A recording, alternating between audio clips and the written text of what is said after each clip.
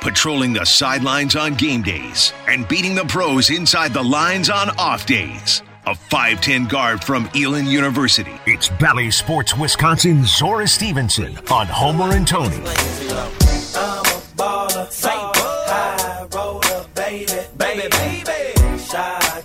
She can come on whatever day she wants. Couldn't make it yesterday on assignment. Zora Stephenson joins us, having finished her Olympics work. Maybe we'll get an insight into that, but mostly about the Milwaukee Bucks. Zora, good afternoon. What's going on, guys? Doesn't change for me. It's the same every week.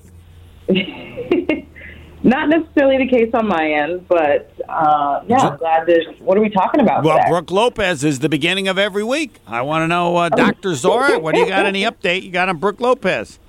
There's a lull in updates this week just because it is the All-Star break. But the guys get back in the gym tomorrow, so they will have their first team practice heading into the second half of the season. So, some updates could be coming. Some updates could be coming. Can you... Don't read into that. All I was saying is that the team will be back together. Don't do that. Don't read into that. She just said it. How could I not read into it? She didn't have to say it. She just threw that in there. No. All I was saying is that the season will start back up again, and thus they need to have a practice before they take on the Nets on Saturday. Somebody getting waived that the Bucks might be looking at? Is that what you're saying? That I don't know. I gotta get back up to speed. I've been on winter and snow and skiing and snowboarding, and so I gotta get reacclimated. So tomorrow's actually a big day for me too, to get back in the groove of what the heck is going on. Yeah, I know. So when the Bucks are on TV, you'll actually be on it instead of me going, "Where the hell is Zora?" I'll be back on Monday. Back on Bally Sports Wisconsin. And Morning. All right.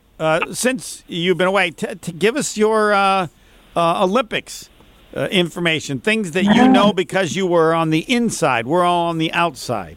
I don't believe you've done this before, so there were some new experiences for you. Yeah, no, I've never covered a Winter Olympics before, and it's different for me to cover something that I have not played nor cannot do. Some of the highlights were Erin Jackson's speed skating. Don't know how much you all paid attention, but she won gold in the 500 meter. And this was an event that she actually didn't qualify for. Her teammate gave up her spot so that she could compete at the Olympics, and then she goes on to win gold. First black woman to win an individual event for Team USA, so big news there. And actually got to meet her and interview her in person. Shaun White, when he got back from Beijing, stopped by the NBC studios. We did a long interview with him.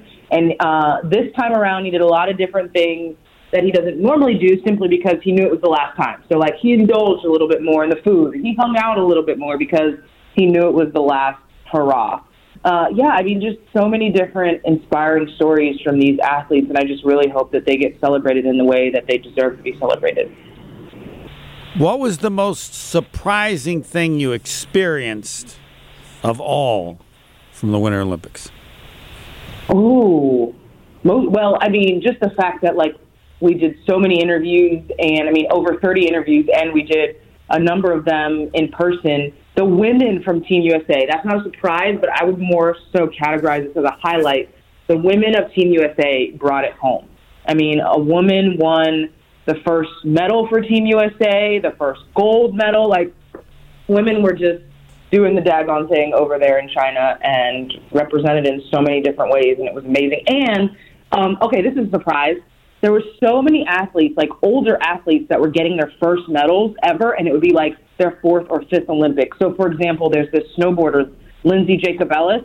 She was in her fifth Olympics, has never won gold, and finally gets gold in her fifth Olympics. And she's 36, which in snowboarding years, you got to count it dog years. Is super old.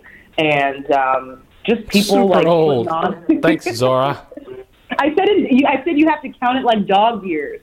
In, regular times, 36 is nothing. But for being on a snowboard and, doing a sport that's called snowboard cross, and it's basically NASCAR on a snowboard, you need some fresh legs. So, shout out to Lindsay Jacobellis. Now to the serious question. What is this? Of all that you watched, of all that you observed, you thought... She's always afraid I know. of Homer's Of all questions. that you observed, you thought, I could have done that. If I'd have grown up in a different environment, I could have done that. And then others where you go, ain't no way I would have ever done that, even if I'd been given the chance. I need both, please. Okay. I could have done that, I feel like is a tad disrespectful because in the world of Winter Olympics, the one sport that is universally I could have done that is curling. And I don't count. No. I don't count curling. No. That's like it's disrespectful because fine. It's not a sport. I mean, it is a competitive sport. It's not a sport. But it's like checkers, chess. No, here there's comes the nothing to haterade. it. Come on, wait a minute, Zora. You always agree with Homer. What are you talking about? You need no athleticism whatsoever in curling. None. Zero. Wait, Pebble. I always agree with Homer. What? I always agree with Homer, like all the time.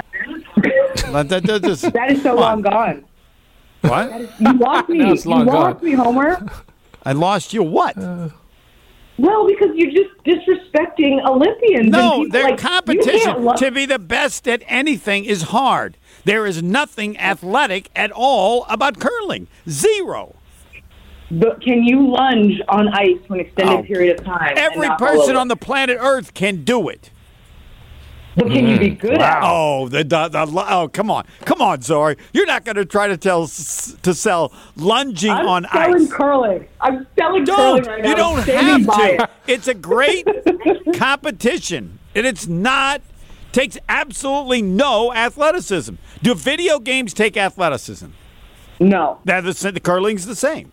In curling, you have to move. Oh, good. Come on. You have to move. Come on, Zora. 42 pounds. You hold on. Just say it. Just say this one more time, and I won't interrupt. Homer, in curling, you have to move. Go ahead. Homer, in curling, you have to move, and you need to be athletic. Ooh, yeah, Homer. Take that. Come on, Zora. You don't have to go there. I always agree with Homer, except on this one. Yeah, I mean, this is a hard no for me. Yes, the first thing that you start with, Homer, in curling, you have to move. Name another sport in which you start with, in the sport, you have to move. You don't bring up anything else. You have to move. End of story. All right, on to other stuff. Table tennis is also an Olympic sport, and we could go on and on about that. You know what I'm saying? Like, yeah. Oh, you have to. You have to move more in table tennis than curling. Yeah. Because you have to move it up. The key is because people hit the ball away from you. There's none of that part. The amount of athleticism needed for ping pong is significantly greater than curling, but that doesn't mean it's high on the list. All right, I want to get table tennis, not ping pong. That's correct. Yes, it is. Gnip Gnop is what we actually called it in Indiana. That's ping pong backwards. I want to know and have you talk about Marques Johnson. Because the benefit that I have of being old is that I know how special he was. I saw it. I saw it in college. I saw it in the pros.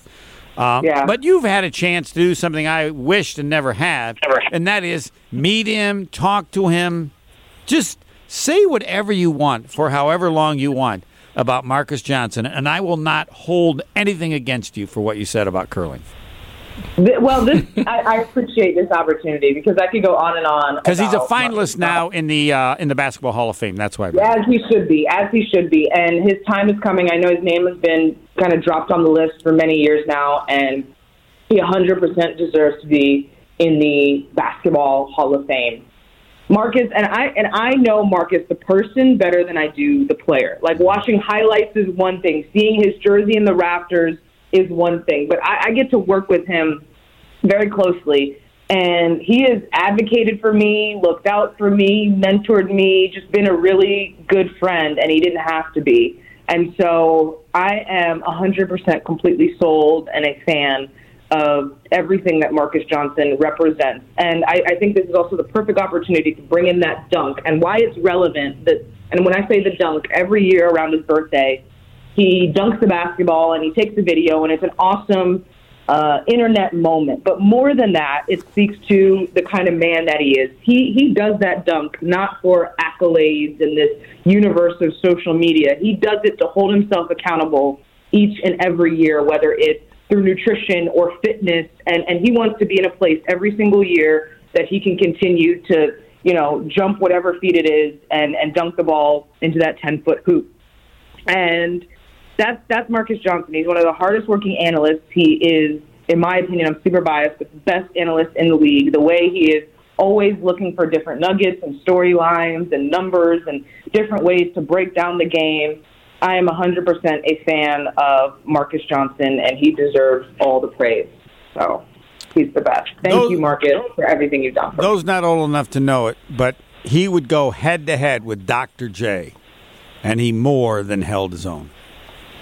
I believe it. That's all you need. Michael Jordan had a poster of Marques Johnson on, dorm room wall. Yeah, in college, he was the man. In college, he was the man. He is the man. He's still the man, if you ask me. Well done. By the way, I thought of a good comparison for curling. Uh-oh. It's perfect. Darts. Because you got to lunge. Darts. You got to lunge. You got to lunge on darts. You got to lunge on darts. Think about it, Zora. You'll agree, but it'll take a month.